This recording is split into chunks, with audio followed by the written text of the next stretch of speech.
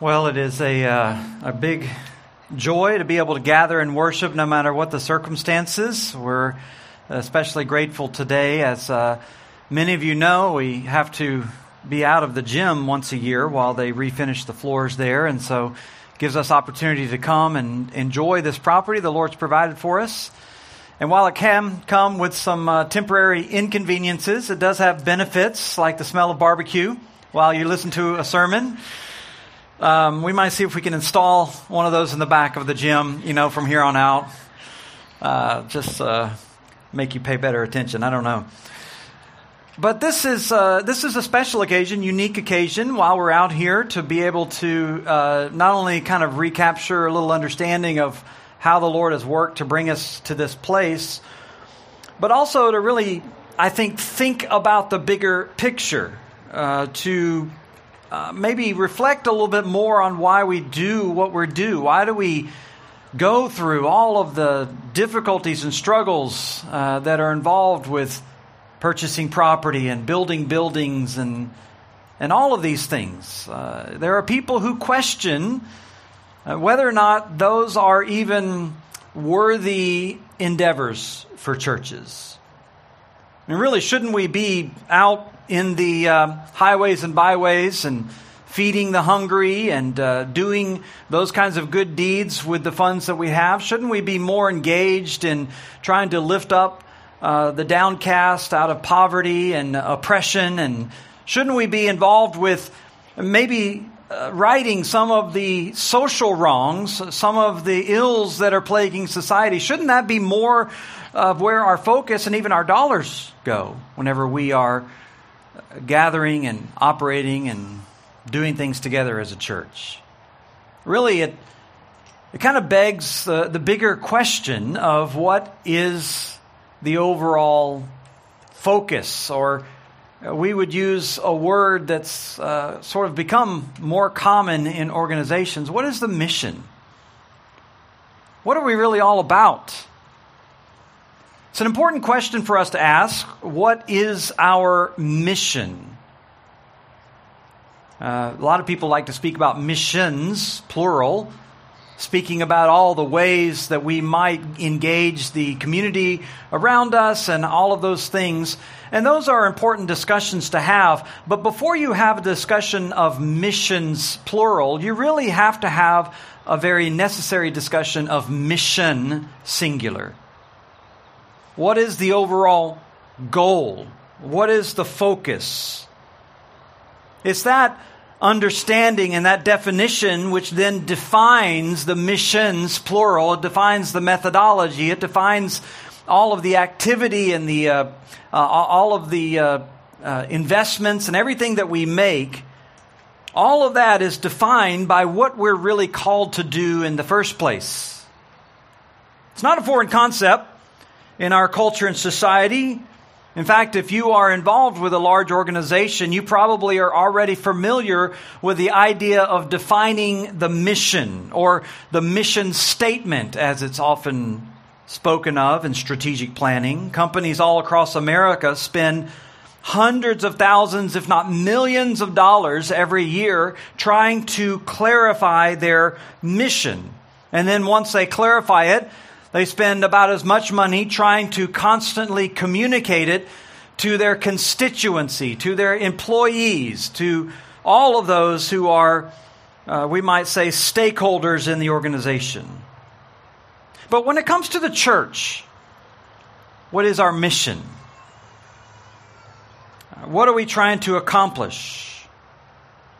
Companies ask that basic question. Corporations ask that basic question because they realize that your level of effectiveness will largely mirror the clarity to the answer you give for that question. What is your mission? And to define that, we have to think about, first of all, a lot of confusion that goes on that around the church, around Christianity. And we have to think about it in light of the Scripture. There are some people who would define the mission of the church like this: Our job is to get the whole church to take the whole gospel to the whole world. That certainly sounds noble. Except when you begin to ask exactly what people mean by some of the terminology, the whole gospel, the whole church, or whatever you might mean, you realize that even those terms are packaged in their minds with all kinds of assumptions and all kinds of baggage. That statement, by the way, came directly out of a worldwide conference on global evangelism. It was the Lausanne Conference in 1974 on world evangelism, which gave that statement, the whole church taking the whole gospel to the whole world. And their endeavor was to get as many churches as possible to embrace that mission statement to guide everything that they're doing. In fact, it continues to impact people. You still hear that kind of language in works, in books, magazines, articles, blog posts that are published about the church. In fact, in 2010, a group convened a conference along the same lines of the Lausanne Conference to further define this slogan and to clarify what is happening in missions around the world. And papers were delivered on what we should think about the whole gospel or the whole church and the whole world. For example, the whole world, as defined in 2010 at this conference, the whole world is not defined simply as the physical world, the human race, including nations and language and religions, but it grows beyond that, according to one of these papers, to encompass the world of violence, the world of poverty, the world of injustice, the world of globalization in the public square. And so the church, if the church is to be the church, if the church is to fulfill its mission of the whole gospel to the whole world, it has to include efforts that would, in an ongoing way, address economic injustice and global poverty and the negative effects of globalization and the threat of nuclear disaster and the dangers of terrorism and the stoking of ethnic and religious division and the challenges of population growth in huge urban centers around the world, the destruction of the natural environment and human-generated climate change, the scourge of HIV/AIDS, the cultures of violence that pervade society, both domestic and international, and on and on and on. That's the whole world, according to modern commentators, if you will, on the purpose of the church.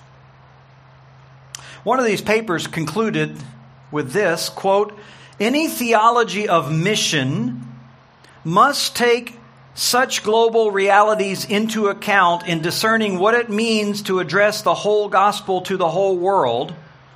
When we talk about the world, we cannot think numerically about all the people who live in the world. We must think contextually about all that's in the world that impacts the lives of individuals, social structures that shape them, the physical environment upon which they depend." End quote. That's big. I mean, that's everything. But it begs a question, framed, I think, well by Stephen Neal, who says this: if everything is mission, then nothing is mission.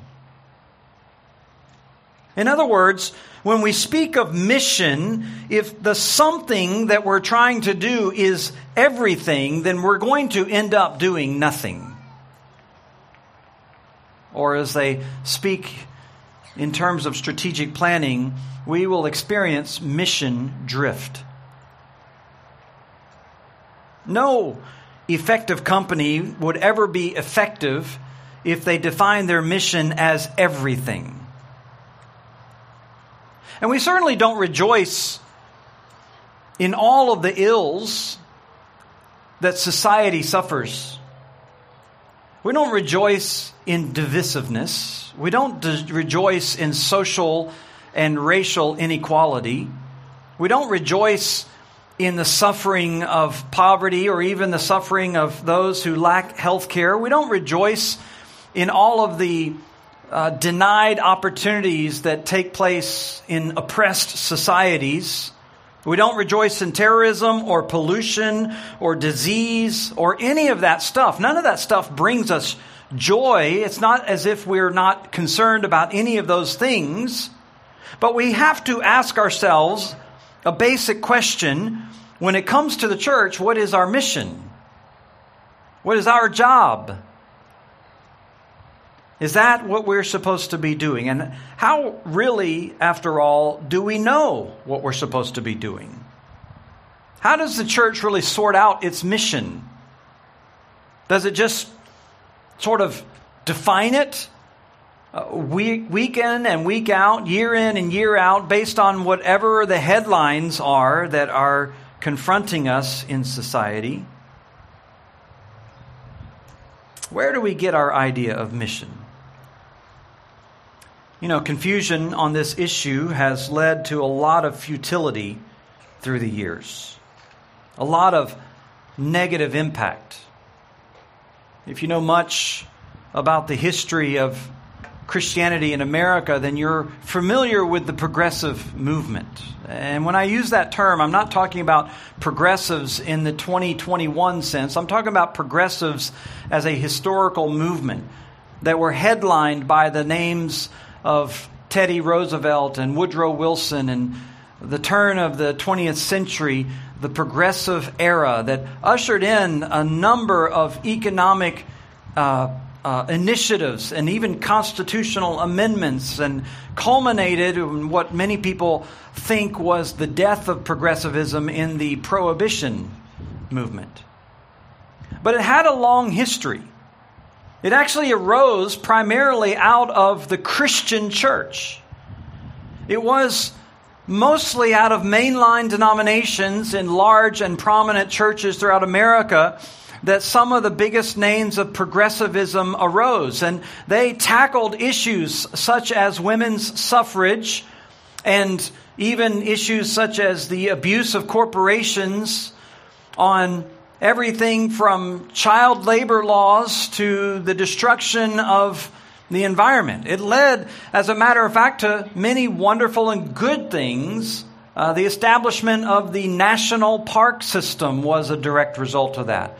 The increase in rights among women, the protection of children, all of those things came out of the progressive era, and we are grateful for all of that. But at the same time that the progressive movement, the progressive era was advancing, it came with a parallel decline in the church at large. The church in America began to suffer in its attendance and enthusiasm as well as its doctrinal fidelity.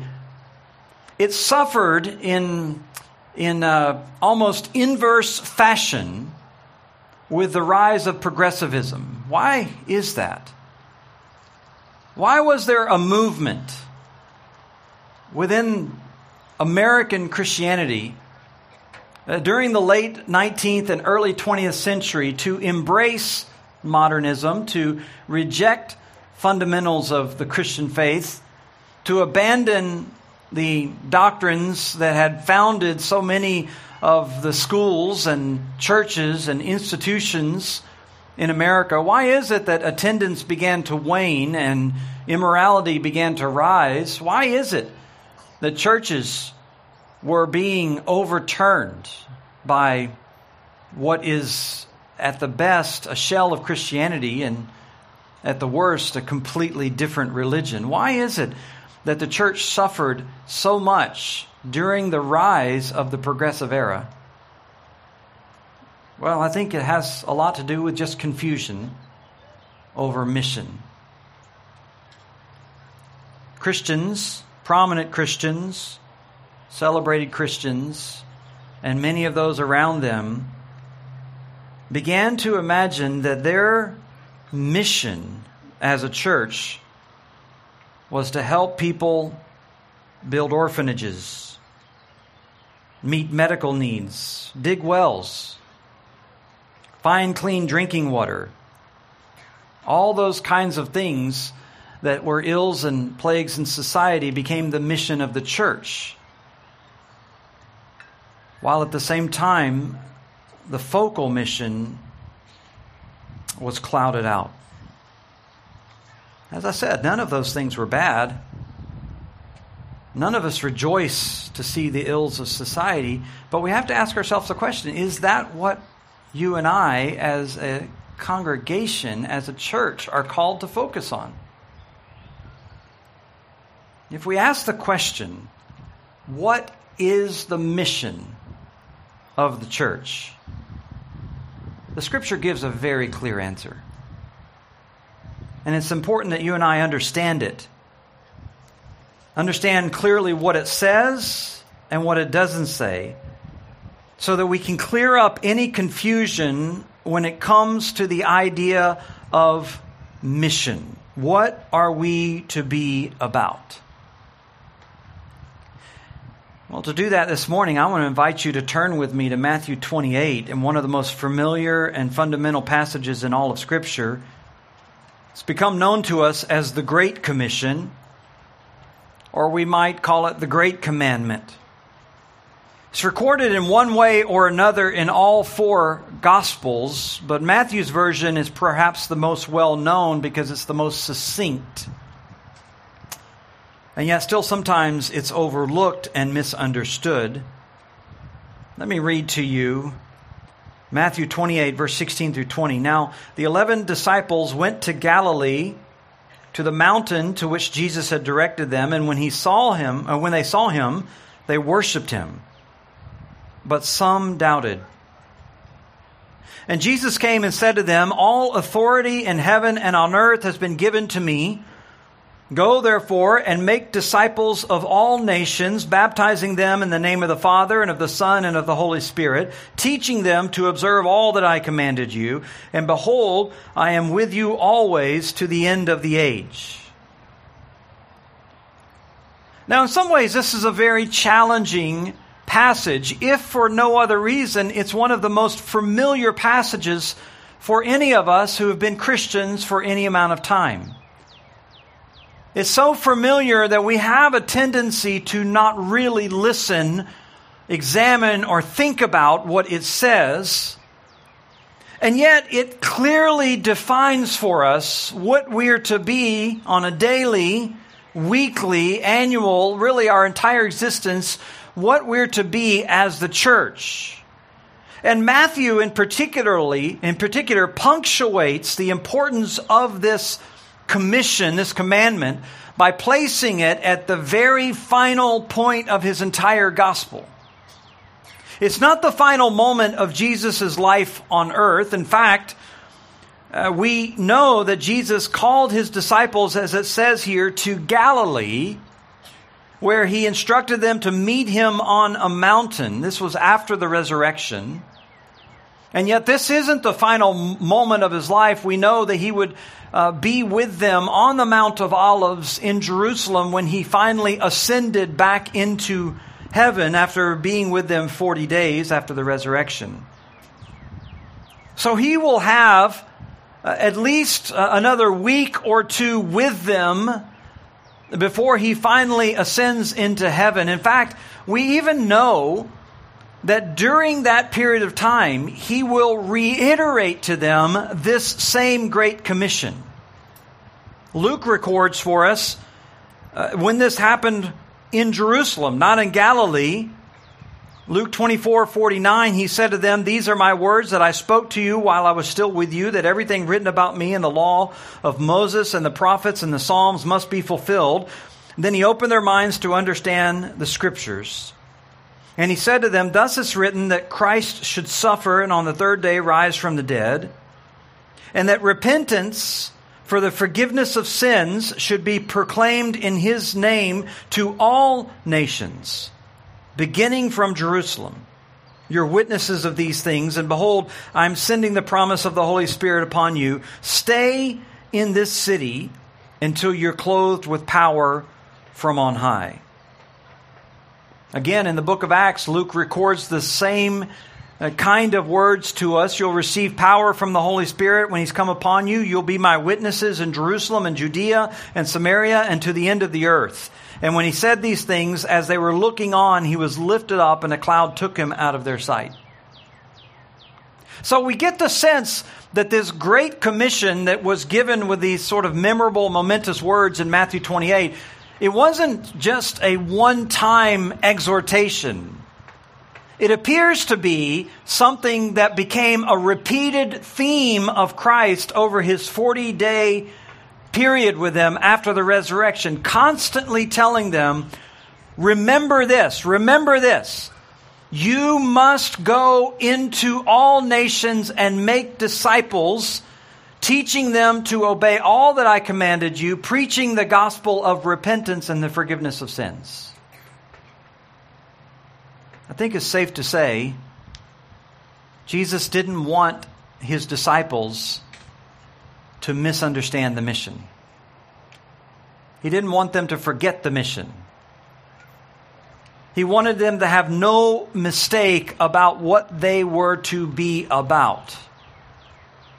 They weren't trying to overthrow the oppressive regime of the Roman government. They weren't trying to undo all the plight of poverty around them. They weren't trying to establish medical care throughout the Roman Empire. They weren't trying to do all of those things. They were given a clear command on the mountaintop with repeated emphasis throughout Jesus' days of a singular, all-important purpose as a body of believers. And looking at Matthew 28, we can take note, I think, of 4 components of this that clarify our task. 4 components that clarify for us the mission of the church. The first one we could simply define as a call for every believer. A call for every believer. We don't need to spend a great deal of time here, but it's helpful to see when Matthew speaks about those, it's helpful to see those that he initially gave the commandment to. He gives this to them in Galilee, up on the mountain. And while we're not told the names of everyone who attended, we know from 1 Corinthians 15 that there were about 500 people who were a part of this crowd. These were the ones who were called to initially hear this command and hear this mission. This was his band of laborers that he was calling to the task. The 11 disciples went with him to the mountain. As I said, there were 500 others who gathered with him there. And when they saw him, they worshiped him, but some doubted.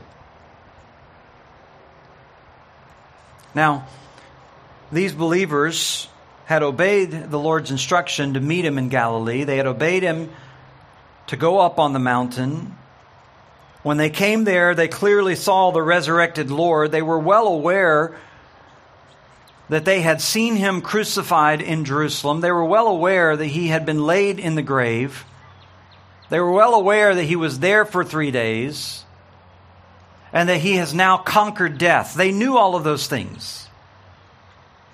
And so it only makes sense that knowing all of those things, whenever they laid their eyes on him on the mountain, some of them probably having seen him now for the first time since the resurrection, it makes sense that they would worship him. What else would you do if you saw a resurrected man? If you knew someone had conquered death, what else would you do but worship him, right? And so it makes sense that they would worship him in that way. But Matthew then adds to that this interesting note that some of them doubted. Some of them doubted. This was not what you might call the elite, powerful force of the church, of unwavering saints who stride on in perfection from victory to victory in their faith. This was the whole congregation of people, both the strong and the weak, who bring to Jesus not only their expressions of love, but they bring to Jesus even some of their doubts. This was an imperfect group, in other words. These were people who, I think it would be safe to say, struggled at times in their faith. They struggled at times in their Christian walk. They weren't a perfect group, and yet it was this group that Jesus called together to give this commission. This was the group that he gave the command.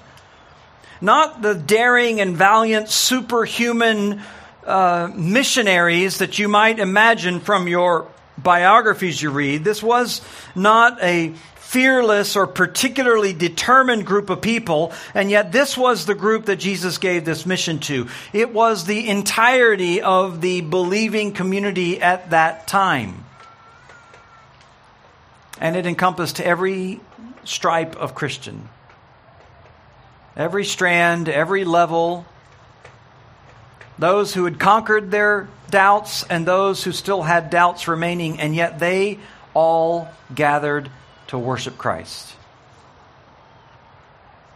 And this imperfect group were the ones that the Lord gave this commission to.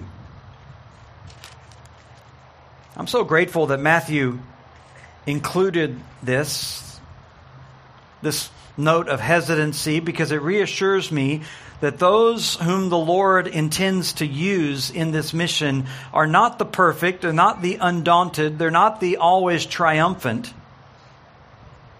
It will be those who are sometimes hesitant, sometimes even doubtful. They're still commanded to go wherever the Lord commands them to go, and to worship Him, and to proclaim Him, because in spite of all their imperfections, they love Him. They love Him, and they know that He's the resurrected Savior. Well, secondly, we can also note that Jesus gives us credentials, not just a call that includes everyone, but credentials that are good everywhere. Credentials that are good everywhere. This is what He says in verse 18. All authority in heaven and on earth has been given to me, which is a pretty comprehensive statement. All authority in heaven and on earth. That is about everywhere you could think of, I would imagine. It is over and above any other authority that you will ever encounter. It easily and by definition supersedes any authority you'll find on earth. It supersedes and overrules any other authority. And no matter where you go, no matter what people think about you or who you are, what Jesus wants you to know is you have been authorized to speak. You have been given authority to speak. You've been given license, endorsement, whatever you want to call it. You don't need more documentation, because all authority in heaven and on earth stands behind you wherever you go. And this note of authority, no doubt, is intended to stand in contrast to the hesitation that Matthew's already noted in the passage. They may be hesitant, they may be doubtful, but Jesus wants to assure them that who He is and what He sends them to do and what they're instructed to say is committed to them with absolute authority. And so there should be no hesitation. See, Jesus understood one of the biggest barriers for you and I fulfilling our mission would be our struggle with uncertainty. Uncertainty about whether or not we should be speaking. uncertainty about whether or not it's our place, uncertainty about whether or not we even have the right, whether we have the credentials, whether we have the authority. We're not uncertain about whether Jesus has commanded us to do it, but we are at times uncertain about whether those we're speaking to will approve. But Jesus is telling you, you're not looking for their approval. You're not looking for their authority. You're not looking for their authorization. You don't need anyone's approval because all authority He grants us. He has given you prior written consent. It's like a kid in grade school. You have a permanent hall pass. You can go everywhere. And if anyone asks you, why are you doing this? You can say, well, I've been given authority to do it by the King of heaven and earth. Now, this is not obviously an endorsement to speak unwisely. It's not a call to be untactful or ungracious. We're called, of course, in Scripture to make our words wise and seasoned with salt, to speak in due season, knowing how we ought to answer someone, as Peter says, walking in wisdom toward outsiders, as Paul says. But to say that we are to speak with wisdom is not to say that we should give in to the fear of approval. We have approval. We've been granted permission to speak because we have been given it by the one who has all authority. So our permission and our approval doesn't come from those who hear us. It comes from the one who sent us. The best timing, the best environment will be issues of discernment and judgment, but there's no reason to not be deliberate, intentional, premeditated, calculated, however you want to say it. There's no reason not to have a clear understanding of what your mission is as you engage the world around you, because you have a mandate and you have been authorized to speak in every place. Thirdly, we can note the components of this mission that help us to clarify, or the command, if you want to call it the command, or the components that define the task. And this is the real issue at hand. Jesus says in verse 19, "Go therefore and make disciples of all nations, baptizing them in the name of the Father, the Son, and the Holy Spirit." Now, some of you know this, but when you read your English Bible and the verbs that are listed there, go, make, baptize, teach, all of them are finite, or we might say definitive verbs in the English language, but in the original, in the Greek, it's not that way. There's only one verb. And everything around it is what we might call a helping verb, or in grammatical terms, we would call it a participle. That is to say that there's only one central command, which is then sort of clarified with some helping verbs around it. And the main verb, the only verb that Jesus gives to us here, is mathetusate, which is basically the word make disciples. That is the mandate.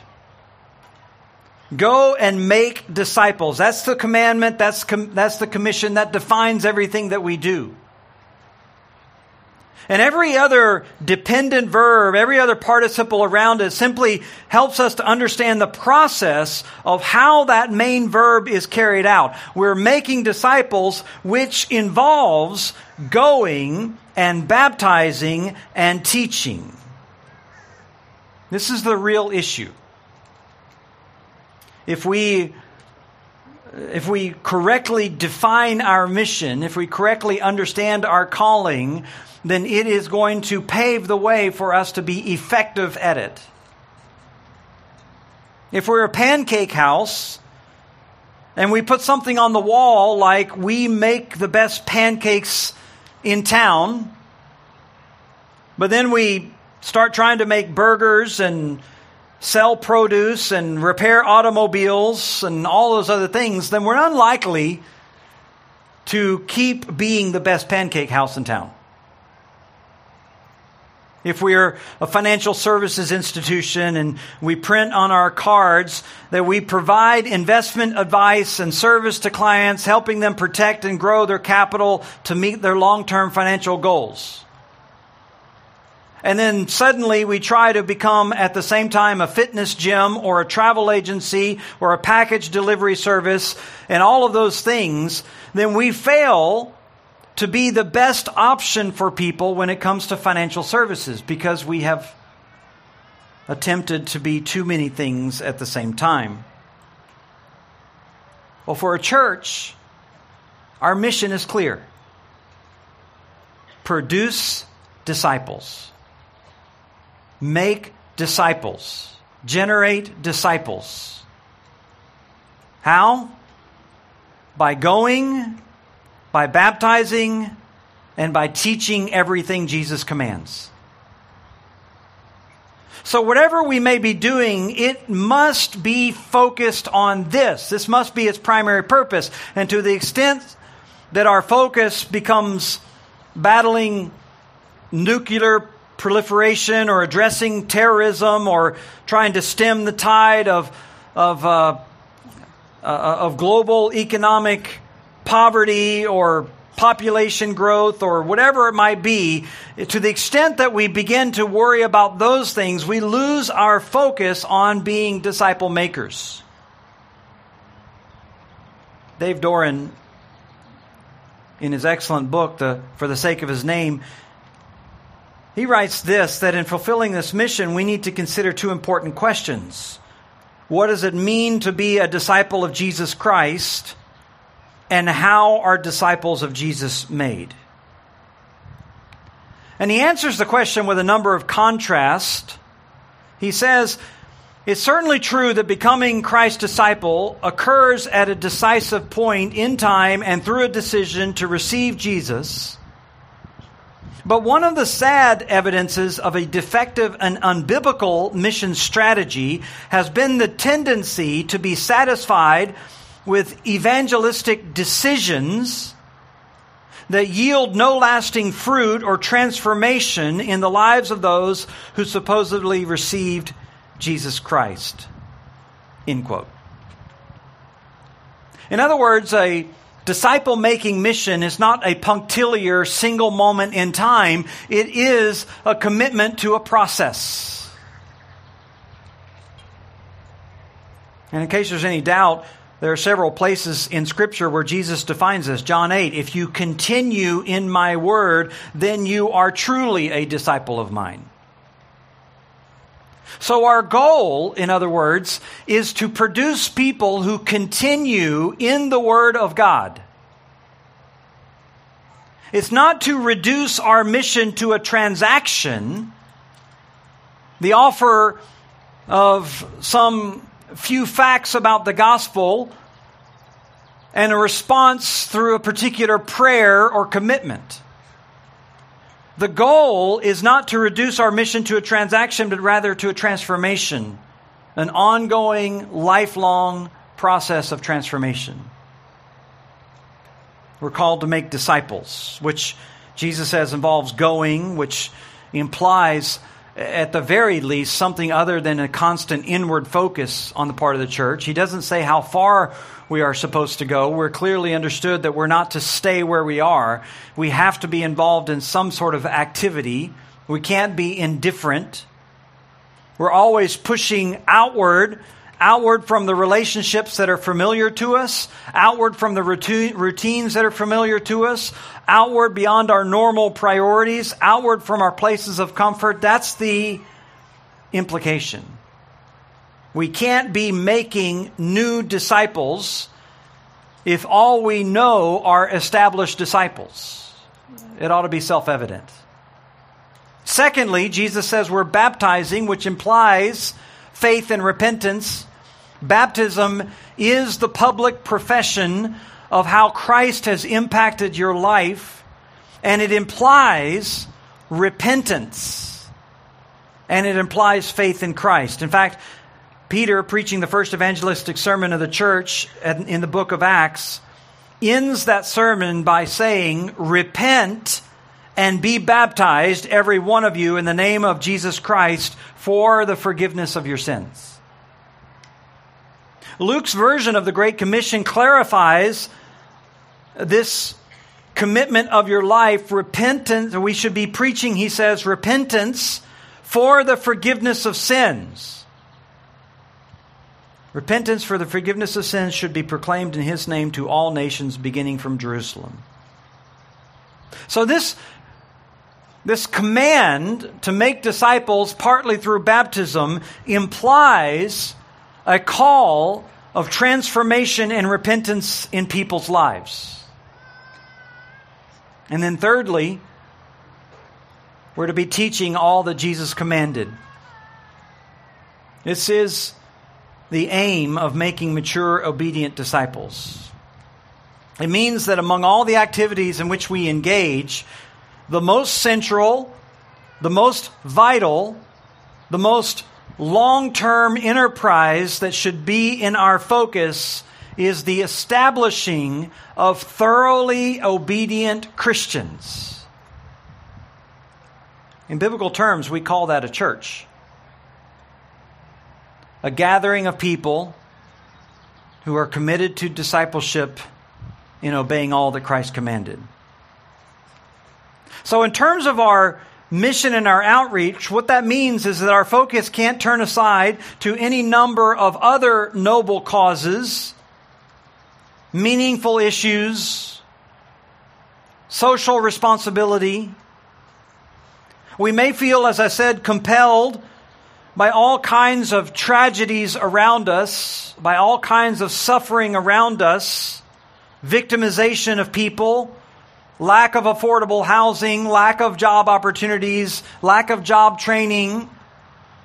There are all kinds of things that tug at our heart and bombard us from all media outlets. But as a body, the Lord has given us a singular focus: the production or the making of disciples. In terms of our outreach, that means that whatever our efforts are, even if they incorporate, if you might want to say, the temporal means of handing someone a cup of cold water, of paying a light bill from time to time, of helping them through some sort of job loss, helping them along the way in their education, whatever it might be, when we engage in any of those sort of social goods, handing out clothing, handing out meals, when we do that, all of it is with the clear call and the clear goal of establishing a life that is fully compliant with Christ, fully obedient to Christ, teaching them to obey everything that He has commanded. That's our mission. And by the way, it is rounded out with a fourth component that helps us to understand it. In verse 20, we do it with a confidence that never fails. A confidence that never fails. Jesus says, "Behold, I am with you, even to the end of the age." He's preparing us for the long haul.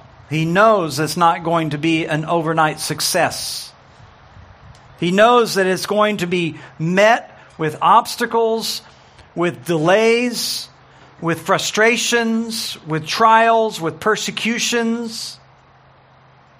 But what He's doing is He's bolstering our confidence with promises of His presence, which are intended to give you confidence in this mission.